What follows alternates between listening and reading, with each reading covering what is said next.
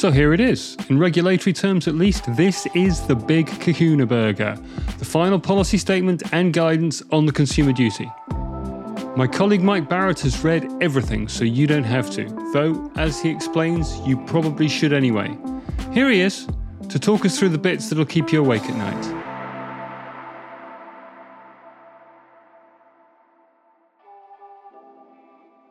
Okay. Mike Barrett of the Landcat. It feels incestuous doing a kind of when we're talking to each other like this. Yeah, it's a bit awkward having to speak to your colleagues. It's something I try to avoid if it's all possible, but I guess needs must. Believe me, Mike, all your colleagues try to avoid it as well. Yeah. So, okay, how excited, Mike Barrett, are you about the Consumer Duty? I think obviously very is the short answer to that, but it really did strike me. What was it, last Tuesday afternoon when the FCA very generously released the papers kind of under embargo, when you immerse yourself back into the detail around it, which is something I hadn't done for a few months, you just realise just how much there is to this and, yeah, what a regulatory page turner it actually is. There's a lot to it. So, yeah, very excited. Yeah. So on that embargo thing, I mean, as you know, I kind of snuck in under the wire and got to go to the press briefing on it. I tried to contrive that as, look, I've got a podcast, so I'm part of the media now. So can I come along to the press briefing? And they're like, yeah, whatever. Cool, come along. We'll put you on the list. And then I got there and found Tom Selby from AJ Bell there. And I thought, okay, I needn't have gone around the houses on that one. If they seemed to have been pretty free with their invites on this one. But as you say, it was enormously helpful just to give us that heads up on what was coming.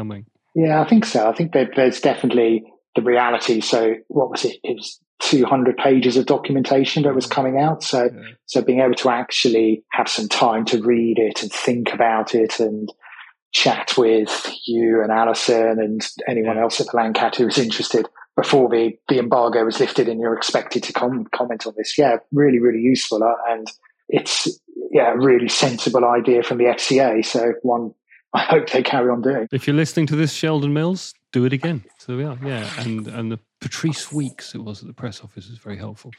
Okay, so for the record, we've got a principle, we've got cross-cutting rules, and we've got outcomes. Do you want to quickly walk through those? Yeah, so all three of those areas were kind of the part that we weren't expecting any change for. So I think just generally on regulation, when you're at the stage of moving from a consultation paper or a second consultation paper into the final policy statement, it would be fairly unusual to see kind of any change in the regulation anyway, in the detail that's already been published. And kind of the word on the street leading up to this point was that there was going to be no change in the structure of Consumer Duty. And that absolutely was the case. So the principle to act to deliver good outcomes for retail customers, that was kicked around, I think, to get that exact wording on one of the previous consultations. That remained in there. I think throughout this, it's, as I said, it's kind of as you start to immerse yourself into the detail where things start to get more and more progressively interesting. So the cross-cutting rules, and if nothing else, the word rule there tends to focus the mind of certainly compliance people in firms. So acting with good faith, avoiding foreseeable harm, enabling pursuit of financial objectives. Again, all of those sound pretty good, sensible things to be doing. But yeah, from a implementation point of view, as we're talking now, exactly what those mean, I think is going to be really interesting to kind of work through over the coming months, and particularly this concept of avoiding foreseeable harm and exactly what is and isn't foreseeable. And then if that wasn't enough, you then get into the four outcomes. So products and services, price and value, consumer understanding, and consumer support. I mean, all four of those are kind of, absolute doozies in their own right. So yeah, lots and lots of detail to work through. And quite a lot of overlap with stuff that's already out there. So prod, value assessments, behavioural economics stuff the FCA's looked at before, vulnerable customers. I mean, this isn't dropping into a vacuum, is it? It's also landing on top of a lot of existing rules and regulations that overlap with this. Yeah, definitely. And I think that's kind of one of the things you kind of have to navigate inevitably through these things, where this work is aimed at all of retail financial services. So perhaps you hear a lot of advisors come, for example, saying, oh, yes, I always deliver good outcomes for my retail customers. And that's probably fine, but that's not necessarily the case about other companies in retail financial services. And as you said, there's lots of other kind of regulation which you need to piece together. So yeah, on the advisor side, how does it interact with suitability rules, with platform due diligence and selection, all of those things, for example. And then I guess there's also probably one of the biggest things I think people still haven't really kind of comprehended, unless you're on the sharp end of it, is the impact of senior managers regime. So that's obviously a way to enforce the rules that are in place, and that enforcement can be fairly dramatic for an individual, with potentially worst case scenarios, fines levied on the individual and removing you the ability to work in the industry that you're working in. Yeah, pretty catastrophic for the individual's concerned. So that does tend to be, I've seen it kind of at board level with those senior managers, that does focus the mind on actually making sure that you damn well are following those rules. Lots to, as I said, the usual kind of piecing together the jigsaw which is needed there. One of the things that I was intrigued by, I mean, you mentioned SMCR, and I think you're absolutely right about that, and the focus it'll bring to bear for those accountable individuals. We'll come back to that. One of the things that I was really struck by was this concept of proportionality, and I really want to get your thoughts on this, because I heard it in two forms. One was big firm versus small firms, and the proportional scrutiny of firms and compliance of firms, but also, and I think this was a really interesting concept for me, was the proportionality of the resources you devote to getting the customers in relative to the resources you devote to looking after the customers once they're in, and how the FCA is going to look at how businesses allocate their resources internally to demonstrate compliance with the Consumer Duty. Yeah, I mean, I think proportionality is kind of one of the biggest words you could draw out of Consumer Duty. And if you do a word cloud in about 6 months' time of all of the conversations and podcasts, et cetera, that would be fairly prominent, I think, on it. So it's kind of, again, going back to the advisor challenge of how relevant is this to me as within my business. Yeah, absolutely. They will be focusing, the regulator will be focusing on making sure that the large firms with the kind of a direct regulatory supervision in place will be up and running and will be supervised accordingly. Both you and I will recall in kind of previous employers that having, by just nature, by virtue of course, those businesses were directly regulated, yep, close and continuous. Those meetings will, I'm certain, have Consumer Duty on the agenda in the coming months if it's not there already. The recurring agenda item, I think, every time. Exactly. Yeah. But equally, I mean, one of the other things the FCA have published in the last couple of weeks is their annual data dump of analysing the intermediary sector and showing kind of the structure of the sector, the number of firms, or loads of interesting stuff, and confirms what has always been in place for as long as I can remember. Half of advice firms are one advisor band. So those types of firms are never, ever going to see a supervisor get regulated directly. So there's definitely the proportionality of the impact into those firms is going to be felt. But like you said, I think that kind of all makes sense, and it would have been astonishing if they did anything other than that, to be honest. But I think the more interesting part around proportionality is the comments around working your way through the consumer life cycle. So how a customer will interact with whatever financial services company they're working with and choosing to engage with, but in particular making it as easy to buy a product, making it as easy to exit a product as it was to buy a product.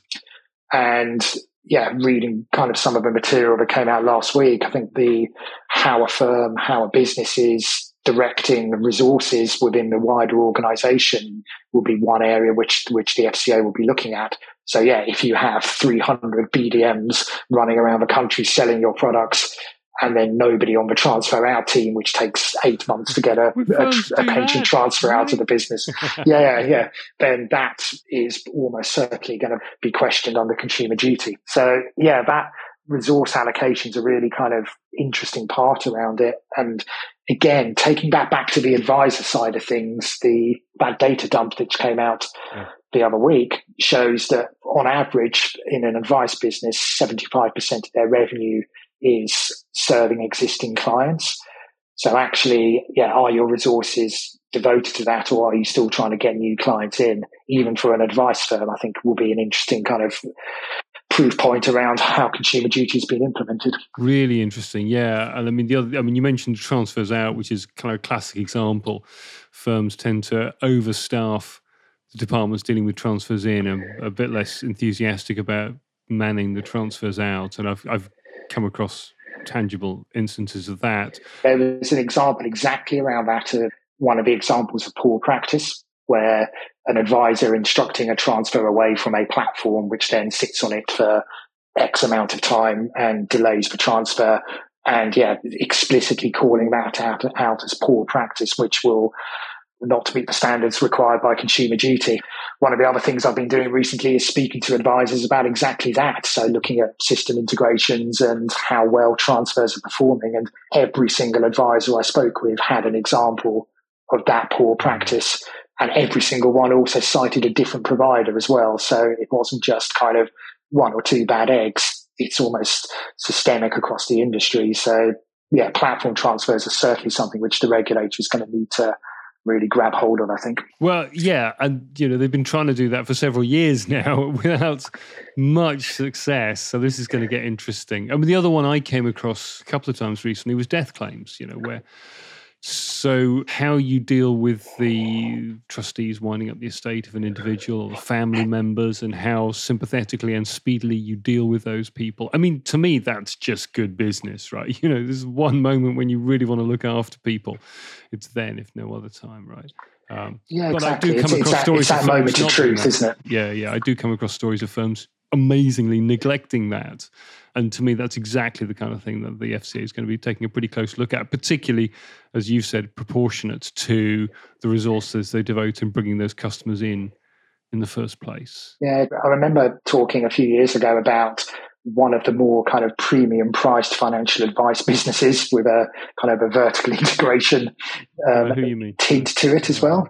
And you listen to some of the customer endorsements which they've got on their YouTube channel, because I'm sad enough to look at those YouTube videos.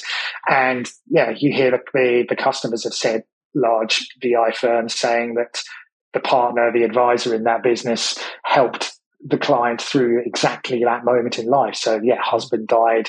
It was the lowest moment of my life, and the partner helped me through all of the complexity. And his support was invaluable. And that business is very, very good at recognizing those moments of truth and making sure that's when they jump into action. So that when the client is asked about value for money, which is a topic we'll get onto in a bit, I'm sure, the client says, yes, absolutely invaluable. Yeah, it doesn't matter what they paid, the support they gave me was priceless. Yeah, and I think there's quite a lot you can learn from that, I think. Unless, of course, you try and transfer out in the first few years, but that's... exactly. And the flip of that is, you get that wrong, and that's when it can go very, very badly wrong. So. Yeah, so, I mean, let's talk a bit about, I'm really interested in, culture, governance, accountability. This has to permeate even, one-man band advisory business, less complicated. Bigger businesses, platforms with a few hundred people, platforms with a few thousand people potentially, fund management groups, everywhere. This has to go right through the business, doesn't it? And it has to go, you've referenced, I think, kind of the board champions and the fact that it's got to go right up to board level. They talk about putting a NED in place to oversee this. This is big stuff, right? Yeah, and all of this was new, really, or certainly in terms of the guidance. So, as I said, there wasn't really a lot of surprises on the material when we first started speed reading it. All of the kind of the rules that we were expecting were there. Most of the guidance was just kind of expanding on the stuff that had been put out at the start of the year. But there are these two new chapters towards the end, looking at firstly kind of data and MI requirements, which is, again, really interesting if you're into that sort of thing. But the culture and the governance section, I think, is probably the one which, if I was working for a large provider, I think that's the one I'd be probably looking at most closely. And particularly, as you say, kind of the responsibilities at board level. I mean, ultimately, I think they're expecting boards to treat this as seriously as they would do everything else a board will be treating seriously, or hopefully treating seriously.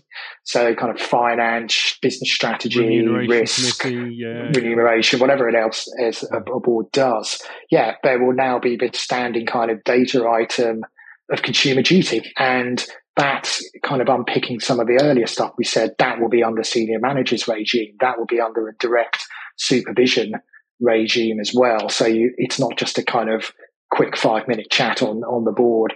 And yeah, good practice will be having a duty champion, they called it, which is kind of worst superhero ever, the joke around that, but potentially a non-exec director who is given responsibilities for driving forward consumer duty. And almost certainly that individual is going to want to have a reasonable kind of mandate to drive that change within the organization. I don't think anybody's going to want to stake their own reputation, again, under senior managers regime without the ability to really influence the organization in the direction that it needs to go. So, I mean, these things take time, and they take time to embed. And again, the kind of the proportionality thing stacks, and some firms will take it more seriously than others inevitably. But there's a lot there which, if it all does come together in the way the FCA is hoping or intending, really, really could drive some quite significant and positive change within the sector. Well, we heard the FCA talking about how they want to be a more assertive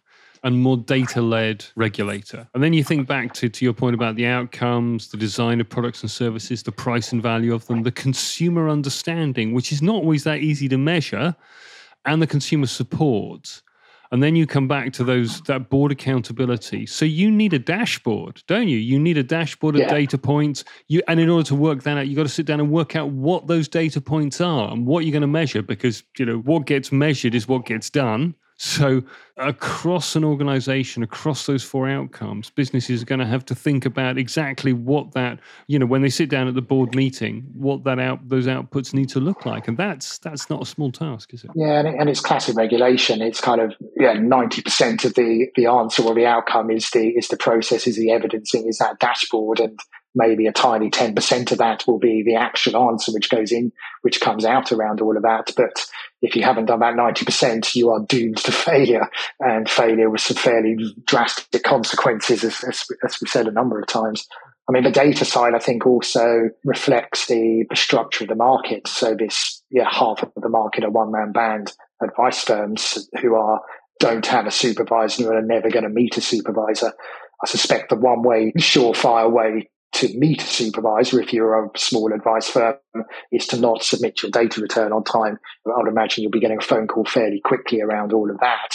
But yeah, for those firms in that space, and 90% of advice firms have 5 advisors or less. So almost all of those, it'll be around the data which they're submitting through their returns. The FCA in their role will be monitoring and will be, as you say, kind of dashboarding RAG status to data that's coming out from that. Let's play devil's advocate for a moment here. The FCA is regulating, 50,000 firms, something like that. There's a lot of individuals in the industry. There's a lot of data points we've talked about here. Does the FCA have the capacity to actually meaningfully and effectively monitor all this kind of stuff? Or do you think there's a risk firms are just going to kind of pay lip service to it and will kind of knock up a report in a couple of hours on a wet afternoon and just kind of cross fingers and hope the FCA never comes knocking on the door, because the chances are they won't? Yeah, I think there's definitely is that risk. But again, proportionality, and kind of how that is going to start to kind of go through, to use another horrible phrase, the distribution chain.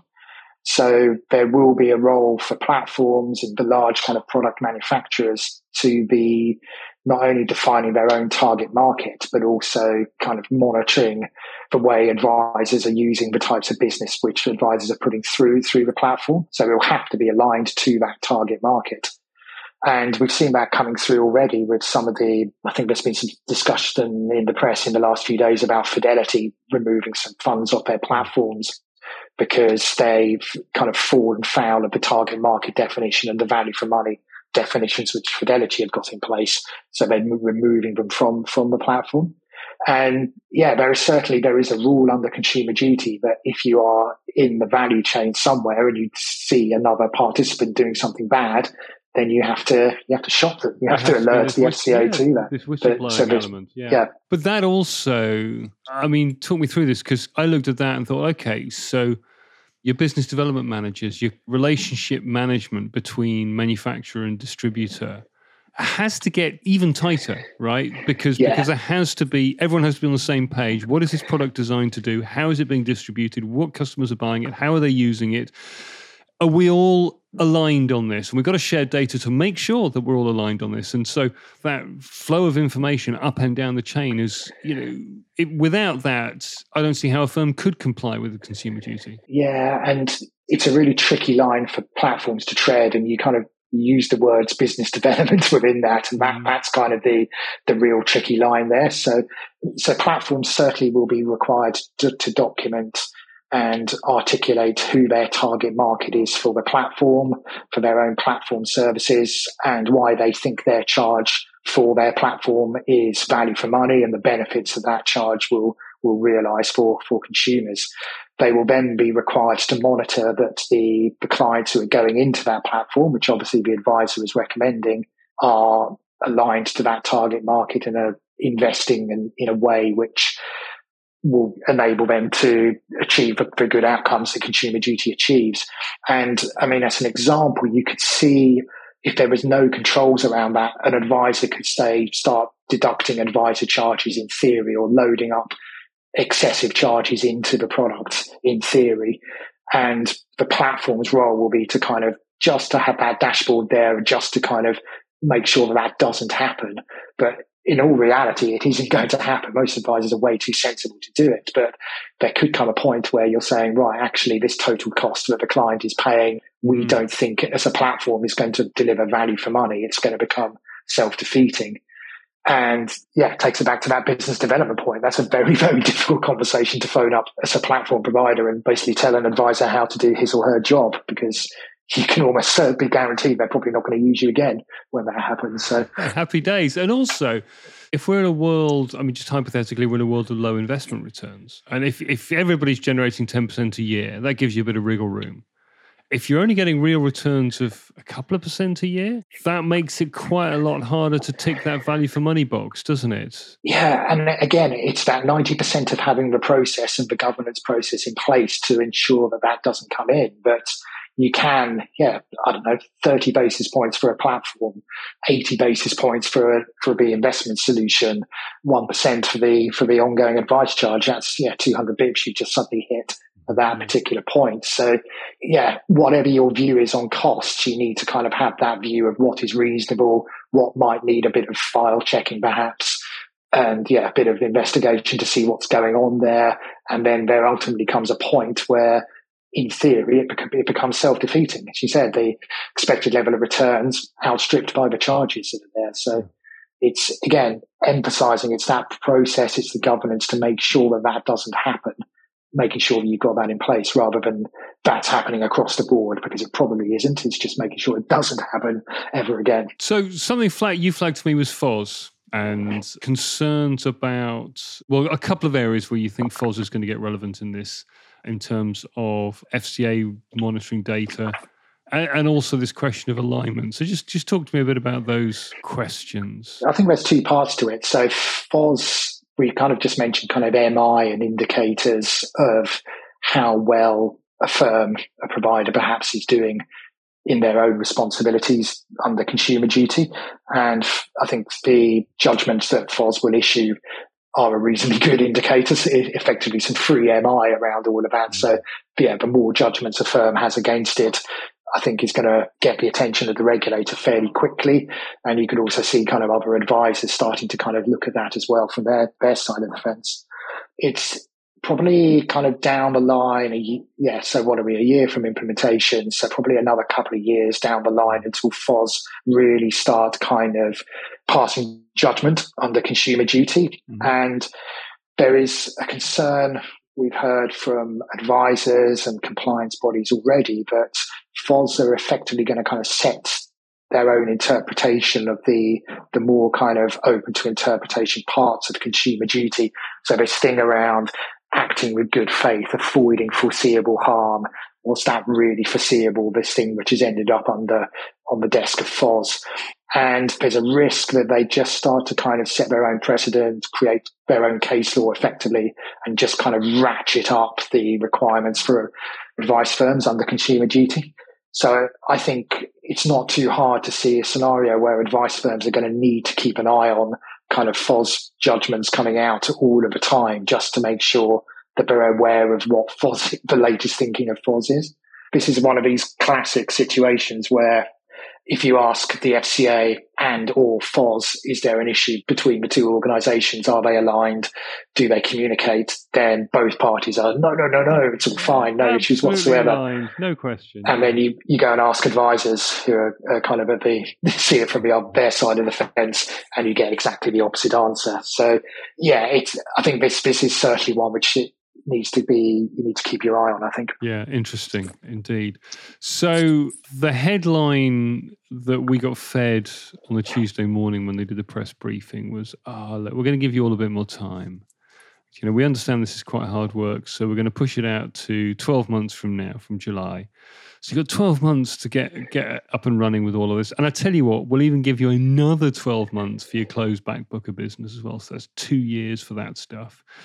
And initially, there's a bit of kind of, that was very nice of them, wasn't it? And then you picked it up when you start reading through the actual policy statement. It's like, but by the way, you got to get all your plans sorted by October. And so actually, if anything, there's less wriggle room than we thought before, now that they've actually published the final policy statement on this. Yeah, I mean, I don't know if it's just me with August and I'm about to go on 2 weeks holiday and go abroad and go and watch some cricket and switch off for basically the entire month.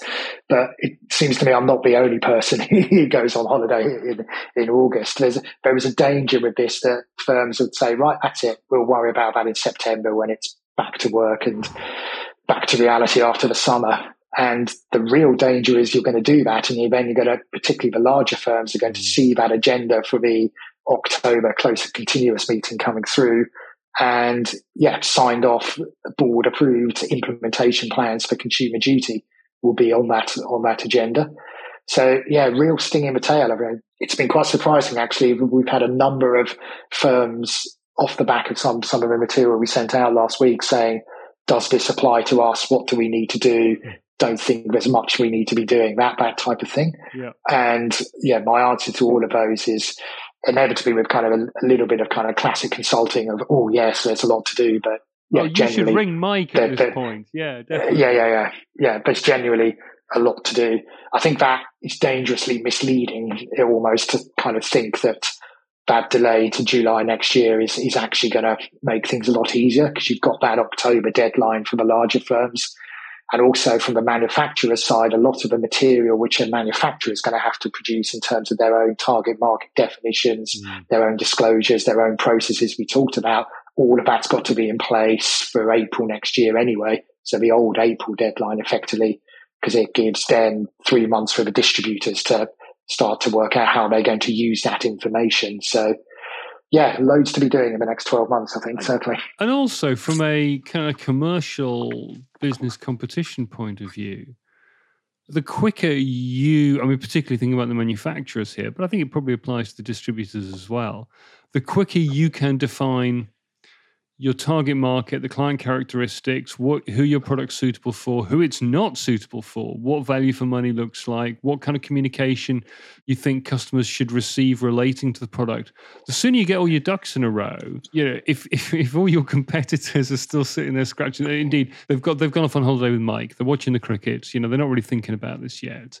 There is definitely a commercial opportunity here, isn't there? You don't want to rush it. But if you get on with it and get out there and start talking to your distributors, that's good for business, right? Yeah, I think there's definitely going to be that kind of first mover advantage for a lot of this. So advisors will be wanting kind of some help to understand how to implement it. And also they're going to need help in terms of the real specifics for target market definitions and all of the stuff we've talked around that. So that's the stuff I'm starting to look out for from providers. It's too early to see it now. And there was the predictable kind of quite a few providers last week saying, yes, we supporting on Consumer Duty, we're going to comply with the rules. And Well, of course you are. You're not. You're regulated. You're not going to say, a big flag saying, "Not us." We just don't give a toss. Nah, don't fancy doing this. Yeah. And it's the ones in a few months' time who'll be able to say, kind of have that first mover of, generally we are ready. Here you go, Mr. and Mrs. Advisor. This is what you need to carry on using us, and articulate this to your clients, etc., etc. I think the ones who can do that, if there's kind of that balance, isn't there, of getting it genuinely accurate and well thought through and useful to advisors, and actually getting it out there as quickly as possible. Yeah, good. From an advisor point of view, and one thing that I've just been kind of reflecting on is, given the focus on value for money, apart from other things, price, service, thinking about it from a distributor point of view, do you think this could exacerbate the advice gap problem? That actually you're going to get advisors shying away from some potential clients, say, well, it's a bit of a marginal client for me and I've got to charge this much to even get out of bed. So, now there's this consumer duty focus. Maybe I'll just redraw the boundaries a bit and say, I just don't talk to people in those kind of client definition categories because I might struggle to definitively prove that I'm complying with consumer duty from all the prices point of view. I think consumer duty will probably be referenced somewhere on the kind of a list of things that are contributing towards the advice gap, which is another podcast for another day, perhaps that entire topic. But I think what it does do, it requires firms to do that real kind of detailed target market definition. These are the clients who I want to be going after. These are the services which they want and need in their financial lives. This is what I'm going to charge for them. This is why those services will actually benefit for them. And this is how we evidence that they're getting a good outcome and that is value for money. Mm. The advice firms who I know who've gone through that already, it reinforces to them that there is a fairly kind of rich seam of consumers, most of them in the at-retirement space, who have a lot of complexity in their financial lives, who want and need financial planning with ongoing servicing. And the demand for the advice services that most advice firms are offering is outstripping the ability to supply. So it kind of becomes, as you say, that commercial, why am I bothering serving clients outside of that segment when there's more profitable ways to spend my time? And again, we've been speaking with advice firms about this broader picture of advice gap and servicing their clients recently. And it's interesting, one of the questions we asked advisors was if you could magically get kind of 50% more time in your week, what would you do with that time?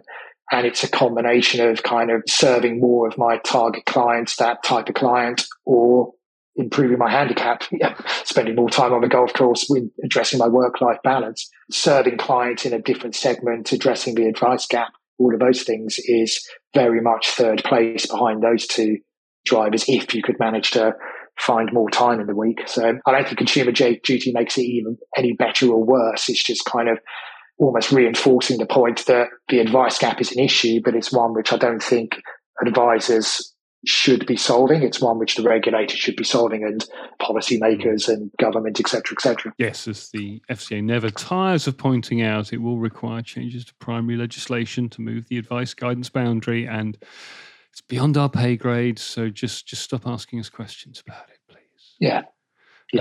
Okay, so look, lots of fun and games here. What's your advice to businesses? We're just recording this at the beginning of August. You at least are about to go on holiday.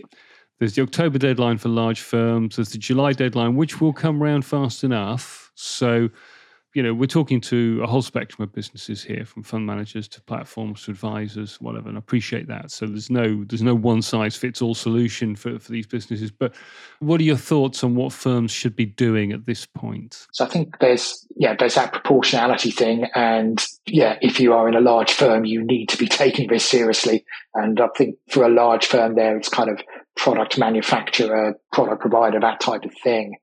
Read the guidance. As much as the material we've put out in this podcast hopefully have been helpful, actually read through the guidance. There's a lot of good worked examples in there, weren't there? Yeah. Yeah, exactly. And some of it is kind of, more kind of around the scenes and interesting to kind of our wider financial lives rather than the sectors we work in. But read the guidance. And then from there, I think the next step is a reasonably kind of formal business impact assessment. So whatever type of firm you're working in, thinking about all aspects of the business and how do these new rules, how do these 4 outcomes, how do these principles impact the business, and which are the areas we really need to start focusing on, and getting some sort of plan in place. I think for any kind of large delivery, that impact assessment up front tends to be a really, really sensible, prudent step to be taking. And I think that absolutely that's what I'd be saying to anyone who wants to have our help with that. Good stuff. Anything else we haven't talked about that you think we should? Have we got that covered for now? Don't know. Just looking out the window, the sun is shining. It's quite nice. And as I said, it's August, it's holiday month. So, yeah. Probably go for a bike ride at this point. Yeah, possibly. It's a bit hot today, I think. So we'll see. Good stuff, Mike. Really good to talk to you. Thanks very much. No problem. So there we are. I've put a couple of helpful links in the show notes. If you want any more information about the Consumer Duty and what it might mean for your business, do get in touch. Thanks for listening.